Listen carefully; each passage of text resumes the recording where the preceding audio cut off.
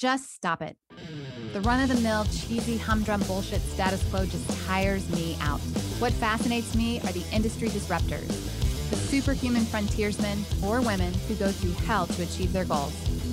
Join me as we meet and learn from those mavericks, rebels, and business leaders that aren't afraid to piss off the establishment in order to make radical change for good.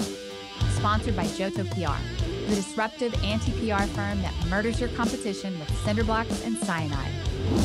This is Disruption Interruption. Welcome back, everybody, to Disruption Interruption. This is KJ, and we are here today to talk with someone that has steered off the lame, tired path of his industry status quo. Today's guest has been disrupting for over 20 years. He is a badass revenue guru. Actually, he's a disruptive fractional CRO for ERP software and IT companies. He developed an algorithm called Sales Messaging Impact to evaluate a company's offerings and how they're positioned in the market. This is not your lame status quo elevator pitch. This is actually something that speeds up revenue cycles, that gives complex insight and certainty into the process of qualifying, driving, and closing sales. Coming to us live from New York, please welcome fractional CRO Jeff Hoffman of jeffhoffmancro.com. Thank you very much. Jeff. Well, hello, KJ. How are you? I'm great today. You know what? I'm really excited to talk to you because you are a badass revenue guru, and that is on the topic of mind in the beginning of year for everyone, right? They're ready to come out the gate, New Year's, right? Generating revenues. But you're disrupting it in a very interesting way. And before we get into the status quo, tell me, what is the most important, the main ingredient for disruption?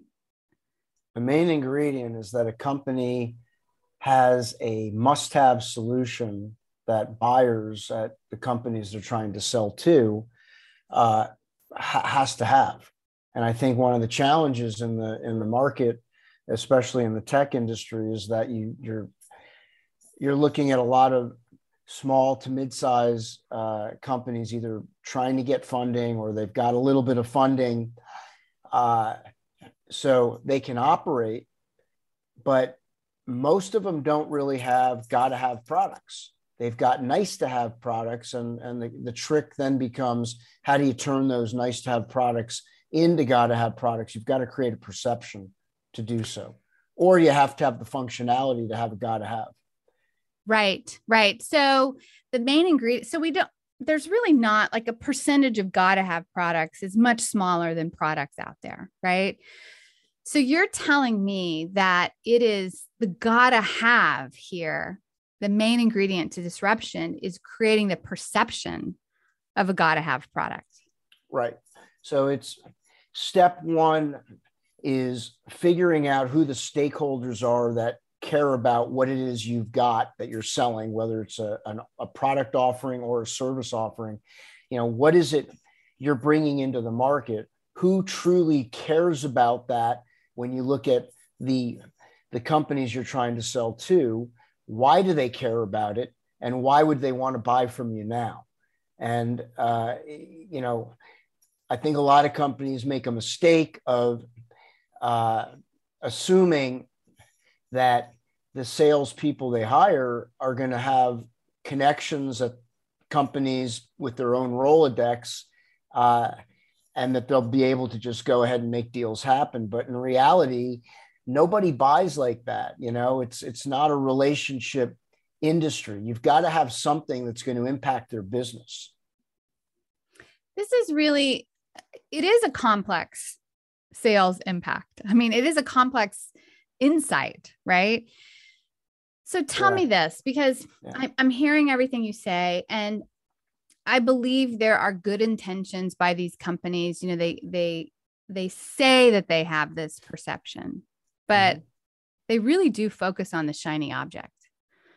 And I think the majority, well, I've studied, I work with a lot of IT companies, and the majority of them really focus on shiny objects and the speeds and feeds.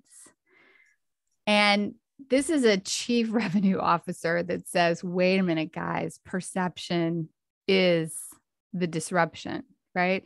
So tell me, let's like dig into the status quo. Tell me more of what the status quo is really like, because you gave a little snippet of it. They come, they have their Rolodex, right? Or they have their book of business and they think they can just, call that book of business and follow a particular mathematical formula. So many calls, so many leads, this and that, right? Tell me what the status quo is and how it's really hurting these tech companies. Yeah, I think the status quo is you have companies, again, most tech companies fall into this small to mid-size category. So inevitably, you're looking at companies that are operating with most likely less than $25 million in funding.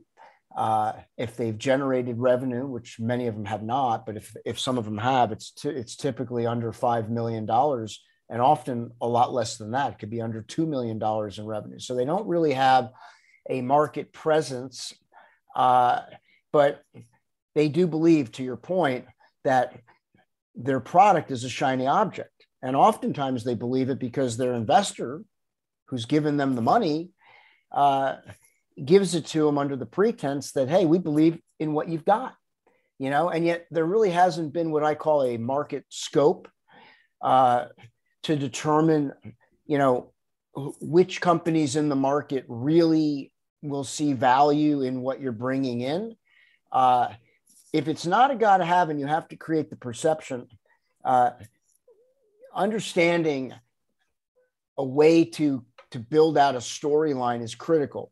What the status quo typically looks like, though, is sellers coming in, to your point, they incorrectly start making calls to people they know, or they start looking at leads that are coming through their inbound, and they're incorrectly putting those opportunities into their CRM systems, when in fact, they're not really qualified opportunities. They're not real. They're Memorex, So the status quo typically looks like opportunities sitting in a customer relationship management system that are not truly qualified. So if they're not truly qualified, you can't do the next two steps. I mean, the premise really, to your point about, complex insight, those are terms that I've used. In order to understand the complex insight, you have to understand why people want to buy. What's the customer's buying process? Why do they want to get what you've got? What's their comfort level? And when you do it well, then you've found real opportunities. And then the next steps of, driving those opportunities with the right steps to help get you to a point where you're shortening your sales cycles, and you've got deals in the CRM that you have actual qualified and quantitative steps to go from, hey, we have a real deal, here's what we're going to do to move the process along so that we can win the business in a forecasted timeline. I mean, the point of putting any deal into a CRM system is to actually forecast it in a timeline. And that helps a company look at what their revenue potential is. So if that's incorrect, everybody really loses. The investor loses because they think the CRM's full of real deals. And the CEO of the company loses because they're hoping it's real too. But the status quo is often 80-90% of those deals are not real.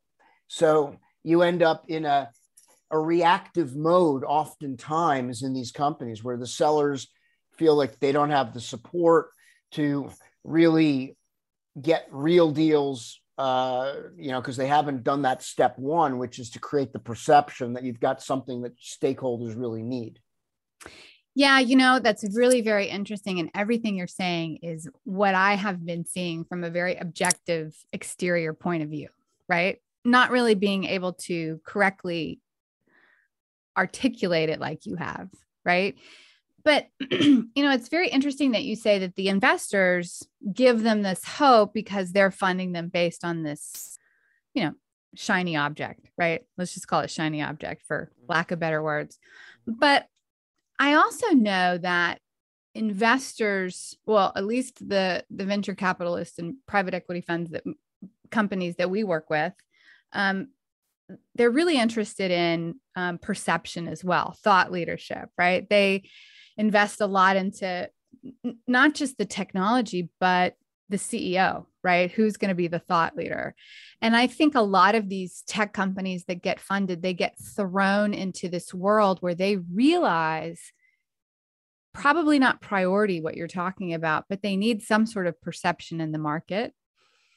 And they don't really understand this. And so they revert back to what they do know, which is the technology product. Correct. Yeah. I mean, you're an interesting CRO in the sense that you back it up all the way almost to earlier than marketing, into the public opinion realm before. And you're saying that there is no market scope. Well, I mean, look, I think a lot of companies don't invest in a market scope. A market scope is usually pretty expensive if you really hire the research companies that know how to do it correctly. And it's not a guarantee for success, but it'll give you data points that will enable you to go out and test the market more efficiently. And and unfortunately, a lot of these companies, to your point, they're run by people who get anointed to be CEOs primarily because they developed the product. And then the investor, whether it's venture capital money or private equity money, they're investing in a programmer who developed the product, and they want that person to commercialize it and operationalize it and bring it into the market, which is really a business acumen skill set. And most of these programmer product subject expert type people who get anointed into these CEO roles, they're lacking the communication skills that are necessary and the business acumen that's necessary to understand process as opposed to just product. And so they take a very knee-jerk approach, oftentimes, from what I've seen in my 30 years of being in the industry. It's a knee-jerk approach. They hire sellers.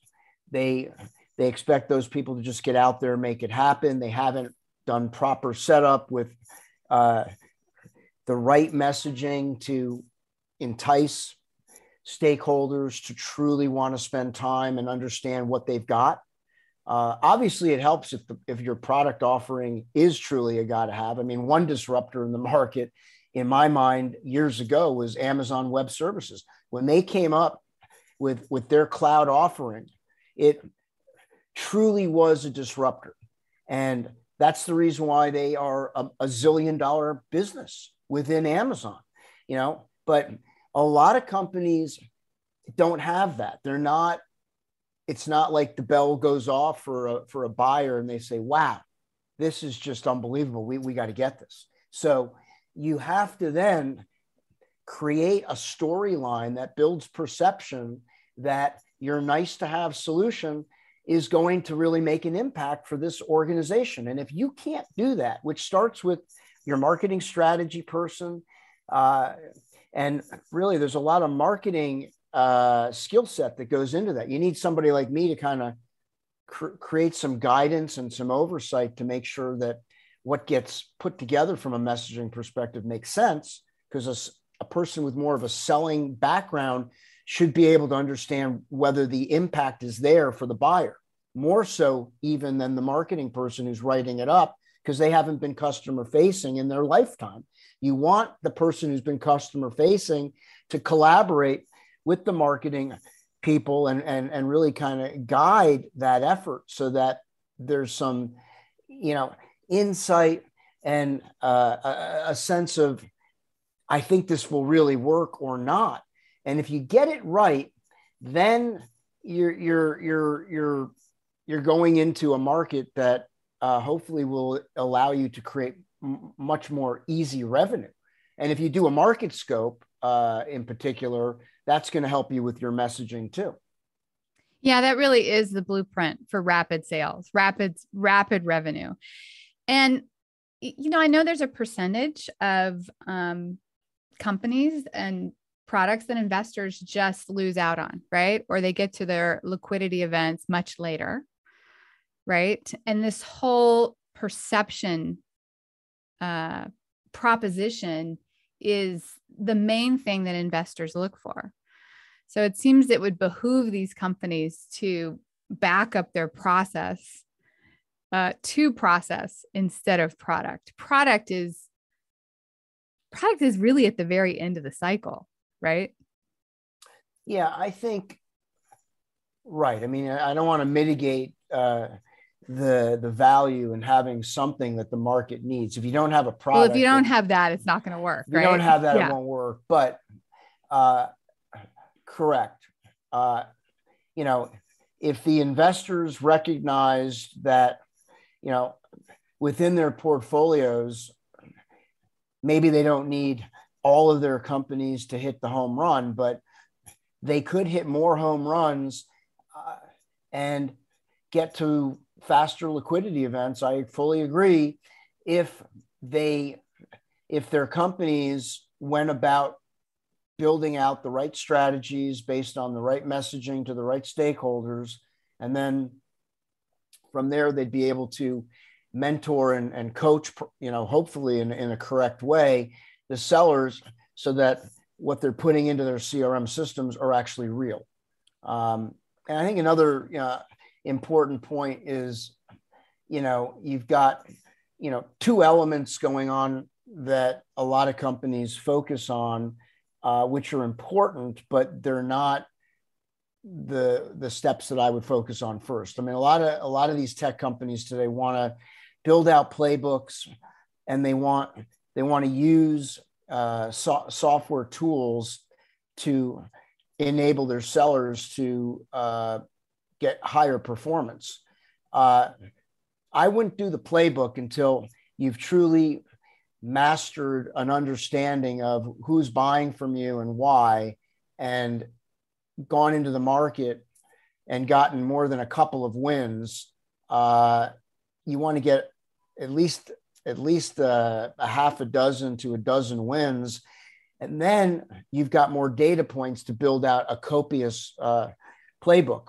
And you have more data points to figure out, what the steps should be and how to shorten your sales cycles. And that would then feed into a better game plan to help sellers, find, cultivate, and win business. The other piece is, well, the second bit was the playbook, and then these tools.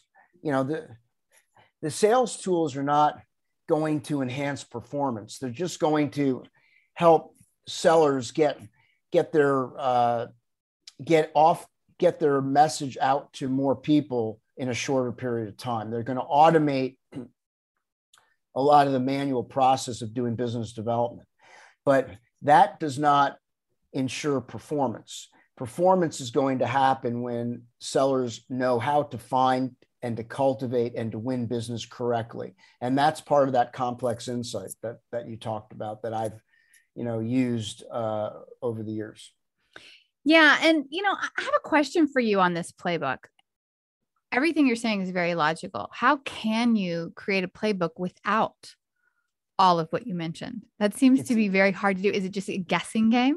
Yeah, I think it's difficult. I mean, you want to create, ideally, have an understanding of who your ideal customer is, but I don't know how you do that unless you have, 6 to 12 wins in a market where you can then go back and evaluate what steps you actually took and what worked and what didn't work. If you're building out a playbook from the inception with maybe 1 or 2 wins in the marketplace, you haven't really defined your market yet. So to put the playbook together is, you're taking a tactical approach as opposed to a very strategic approach. And again, I think that's a problem that a lot of companies have. You put these pieces in place and you think you're putting process in place, but in reality, you're you're kind of messing with the correct process by inserting elements like a playbook or other attributes that may trip people up because you haven't really defined your market well enough yet. You need to get those wins. You need to dip in and test, and you can't put the cart before the horse, you know? Yeah, that makes total sense. And so what happens to these tech companies that don't do it this way? What is the ugly? You know, you're telling me the good, the bad. What's the ugly? Yeah. Well, it's a great question. I mean, the equation of funding to operating is kind of an interesting one in terms of case studies. What's a bit nebulous is some of these companies can operate for relatively longer periods of time than you would expect a company that's not generating enough revenue because they've gotten an infusion of cash from their investor. And if the investor is still making money off of a specific investment fund that might have multiple companies in it, they might not create a dire situation for that particular company that's not generating or increasing annual recurring revenue straight away. They might let that company kind of percolate and carry on for an artificially inflated period of time. But at some point, those companies have to start producing. If they don't, the ugly would be that, you know, it just dissipates and they go away. Yeah, we've seen this all too often. Or sometimes you might be able, as an investor, to sell the technology still, even if the company has not been performing at a level that you'd expect, but you're still generating some logos, meaning you're still bringing in some new companies to use the technology. You might use that to somehow create some kind of event and sell the technology off if you're the investor. But at the end of the day, the ugly is really to the employees of the companies, because they're not going to have longevity. That is the ugly, because then they have to go out and find another job. They're going to get fired and they're going to be looking for new jobs. And this happens a lot. It's a cowboy industry, unfortunately, because of that. That's a really interesting soundbite. It's a cowboy industry. That creates a lot of ill will in the terms of public opinion. Yeah. Well, look, you know, it's one of those industries where if you hitch the right train, you're gonna do quite well. I mean, if you're a customer facing person and you hitch the right train with a company that may actually have a gotta have solution, or they have leadership in place that infuses all of the right elements to support their organizations and set people up for success, then, you know, everything goes smoothly. But that's a very small percent. So, you know, and that's the percent of companies that you hear about. You know, that's what gets talked about is the winners. But there are a lot of losers in the industry. And I guess the only positive side is there's always another company popping up, because these investors look at the tech industry as a great segment in terms of where to put their money. So there's always a lot more companies coming around the corner. So there's always opportunity being created for, you know, worker bee level people, whether they're sellers or they've got different roles. There's always going to be opportunity, but a lot of these opportunities are short-lived, and that's sad. And it could be changed if process was put in place correctly. Yeah, you're exactly right. It could be changed. And this is what I've been seeing. I mean, I've interviewed a lot of disruptors. We work with a lot of disruptors. And one thing that I have noticed is that in the age of data, There is an ability to create algorithms and processes that take luck out of the equation and create systematic, again, processes to allow companies to be successful, right? And this is another avenue of this. And this is something you've been seeing over 20, 30 years, putting this together. Who are the early adopters of this type of, disruption of really focusing on the perception first? Yeah, I mean, I think one of the companies that did a really good job of creating perception, and they did follow it up with products that worked, but they were very meticulous about how they went to market back in the 90s when they were a hot flying company. It was a company I worked for, which was Oracle. Oracle back in the early days when, enterprise software was kind of coming on the horizon, they were very clever and they were buttoned down. I mean, I learned a lot of good sales acumen being a sales guy at Oracle. I remember working for someone who said to me, Jeff, the three questions you always have to ask yourself is, why is this person interested? Why would they want to buy from us? Why would they be interested in it firstly, but why would they buy from us? And why would they want to get it from us now? And if you really go through that iteration as a starting point, you can create interest. But they also did a really smart job of creating very credible perception in the market. They had really smart marketing people. This was early years, so the game was a bit different. Nowadays you're looking at lead generation through two mechanisms, either inbound or, account-based outbound selling and outbound marketing.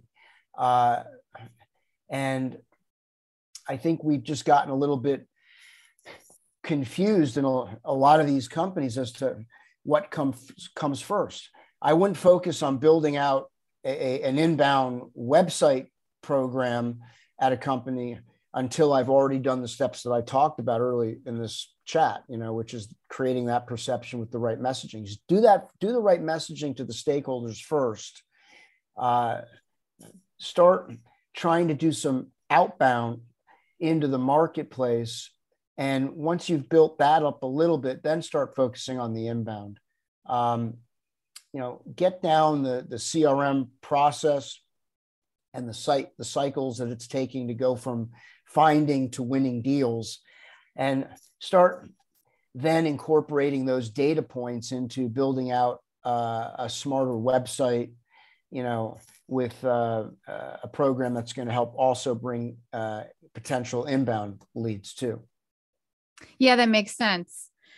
So, you're talking about, when you talk about Oracle, you're talking about similar visionaries that really understand that why us, why now process in the very beginning. Do you think that, so those are the early adopters, and that's definitely a great example. What about the guys that are just reticent to change, right?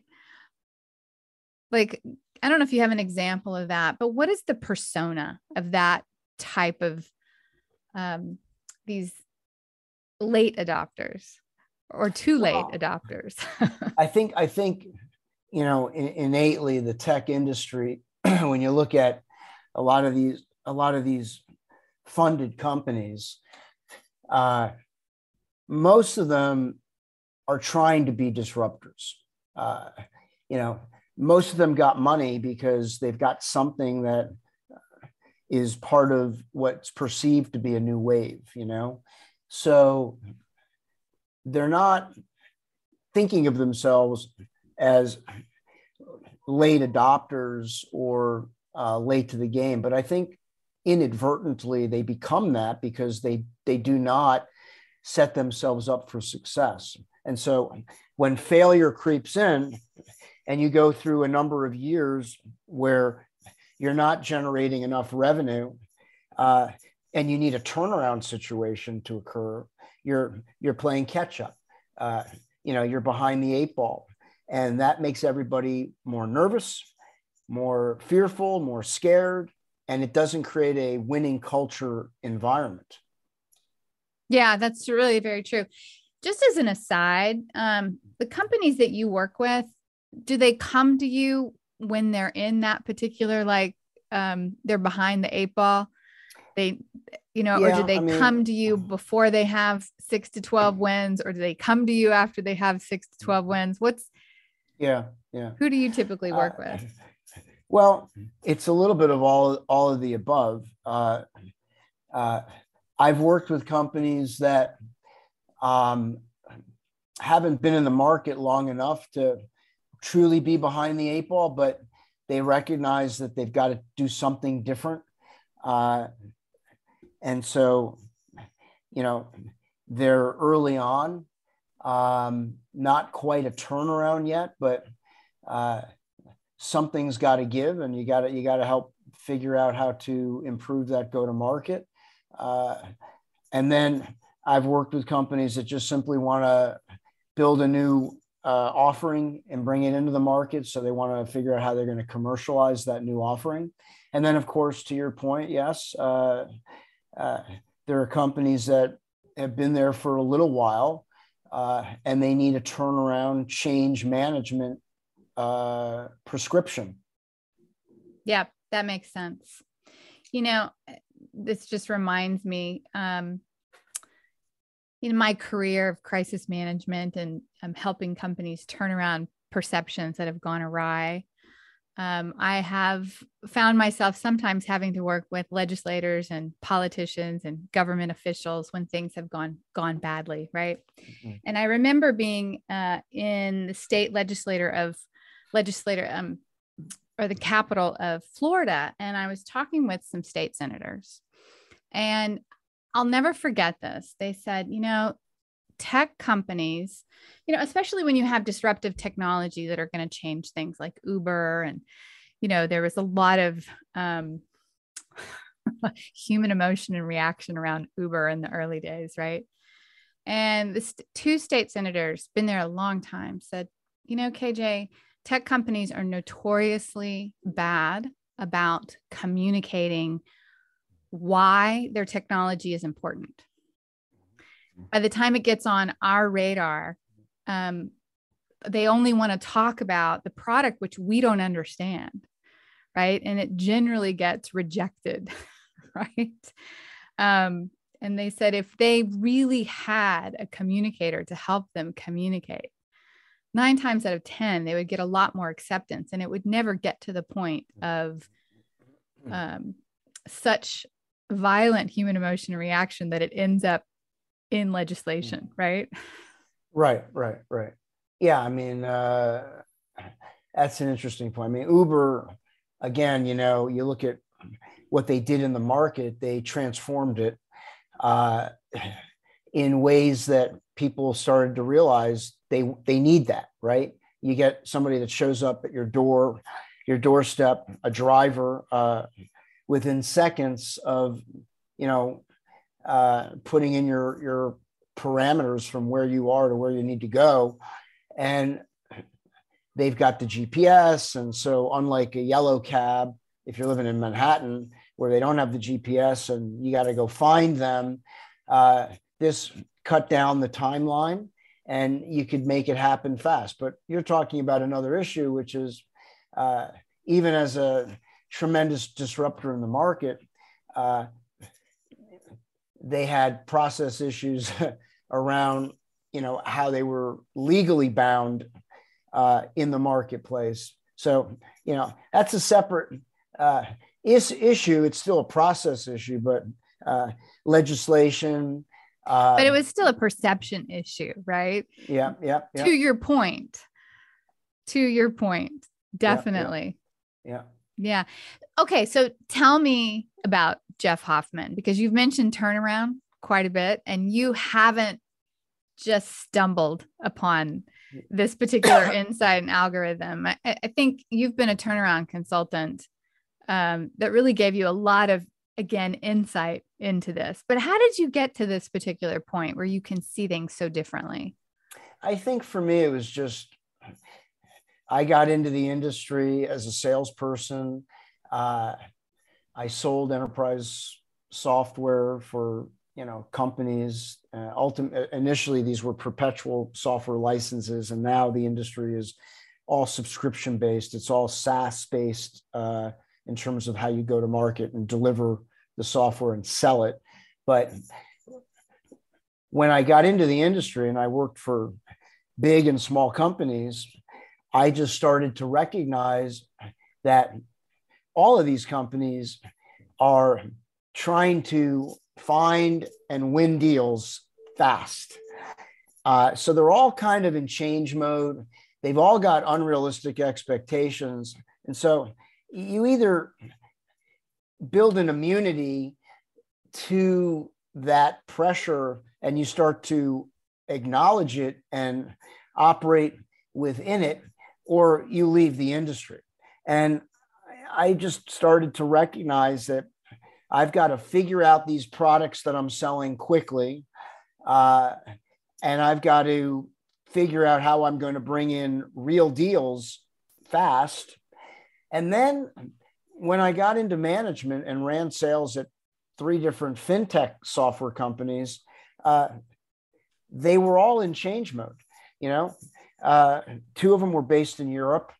One of those companies was looking for an exit, and they needed to build out North America quickly so that they could achieve that goal of selling the company. The other one was a turnaround scenario where they had only a very small amount of revenue being generated in North America. They wanted to get that sorted out because they were being acquired by an investor firm. So they had to figure out what's going wrong here and how do we fix it. And I was also at a big company in between those two that was a turnaround scenario where they wanted me to really figure out how to make salespeople better. And I guess through all of this, I started to analyze different skills or qualities or characteristics that would help create the impact that these companies needed. And much of that is turning around failed situations, but some of it is just increasing market share. And, some of the key components is you've got to simplify complexity. You have to know where to look. You need to know where the problems exist, both on building strategy and then on executing it. You have to have an innate appreciation for where are the drains and how to unclog those drains. But when you understand that conceptually, you can codify these processes, which is ultimately what I tried to accomplish over the years so that I could help infuse more dynamic approaches to finding, cultivating, and winning deals, which all these companies need to make money, and the more they make, the happier they are. That's true. That's music to my ears when you say codify, because it's very technology based. I mean, when you look at the root definition of technology, it's a codified body of knowledge that can be applied. Right. We often think of it as hardware and software and so forth, but still you're taking this change mode turnaround thing. You're simplifying the complexity, you codified it, and you made it into a process that is technology based. Yeah, that's badass. Oh, thank you. Yeah, you're welcome. So what do you do outside of creating rapid revenues? Do you have any crazy passions? We have this awesome Cannondale bike behind you, but what are your crazy passions? Yeah, I mean, I like to exercise. I like to eat. I took up cooking during COVID. I think I'm a pretty good cook, actually. What do you cook? I love that you exercise and love to eat, because I do both. And what do you cook? You go. So, for me, it's kind of similar to the way I approach what I do. I thought about the principles of cooking. It's boiling, sauteing, and baking. and I want to eat protein. So I'm eating chicken, pork, steak, salmon, shrimp.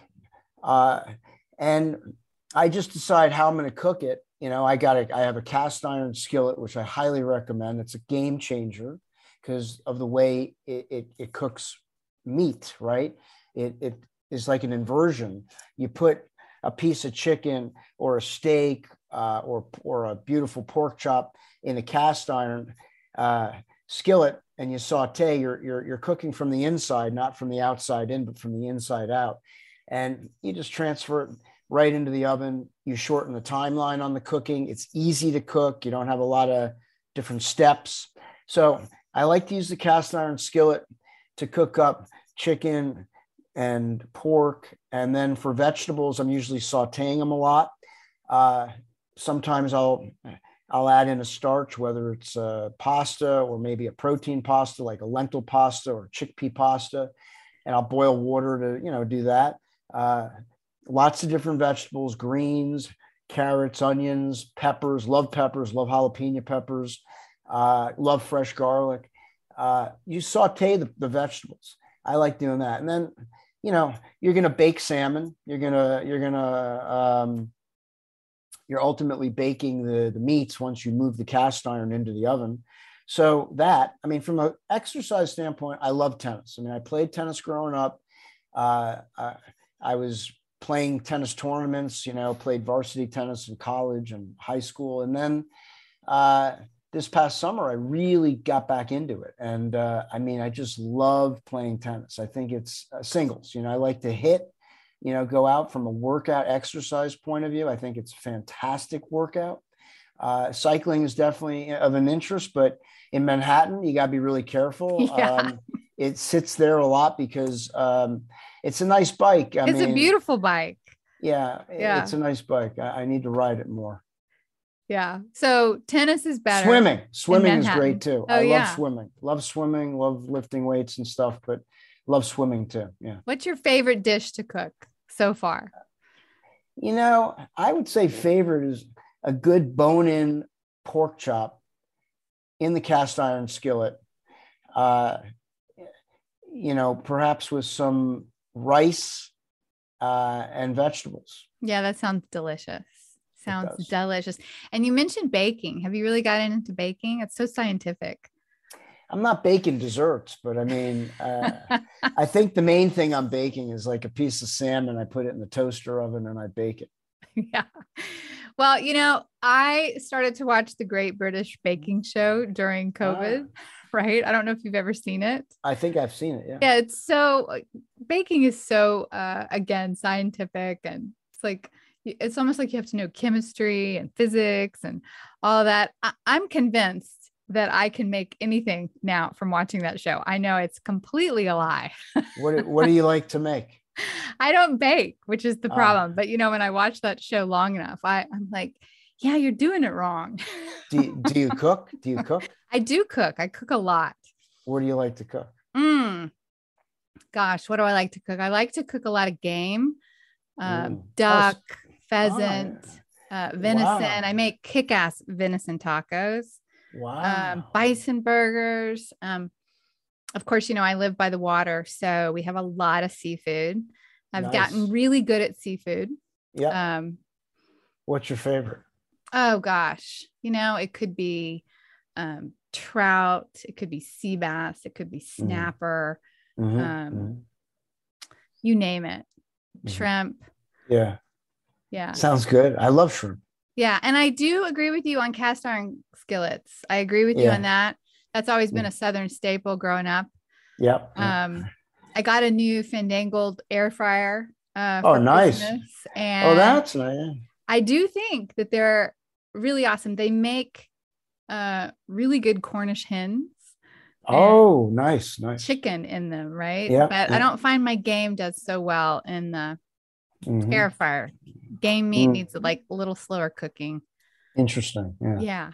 Yeah. So Jeff, tell everybody where they can find you.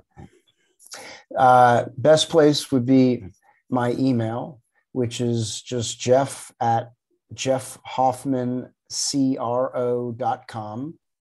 My mobile number, I still pick up the mobile phone, 917-319-1359.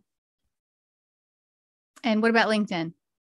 And then I have a LinkedIn profile. What is my LinkedIn profile? I can't remember. Look up Jeff Hoffman, guys. Yeah, just Jeff Hoffman, CRO, and it should pop up. I know most of our listeners go through LinkedIn, but yeah, you're very accessible. Jeff at jeffhoffmancro.com, and definitely giving out your phone number. I think that's great. Okay. Gives people an ability to talk to you right away. Thank you. Thank you so much. I love the Catwoman in the background. Yeah, it's pretty awesome. Let's give a plug to Jim Warren. Yep. Awesome artist. Yeah, he's a great artist. Thank you for listening to the Disruption Interruption podcast, where we transform lives, change consumer behavior, alter economics, and never accept the status quo. Ciao for now. Because we live in a highly litigious society, with America being one of the top litigious countries in the world, here's our legal disclaimer. This information is not intended to be a substitute for professional public relations or legal advice. Do not disregard seeking professional, legal, healthcare, or financial advice, or delay seeking professional PR or legal advice because of something you have heard here. Contact an attorney to obtain advice on any particular legal situation or problem. Use of this podcast or our website or any of its social media or email links do not create an agency-client relationship between Johto PR and the user.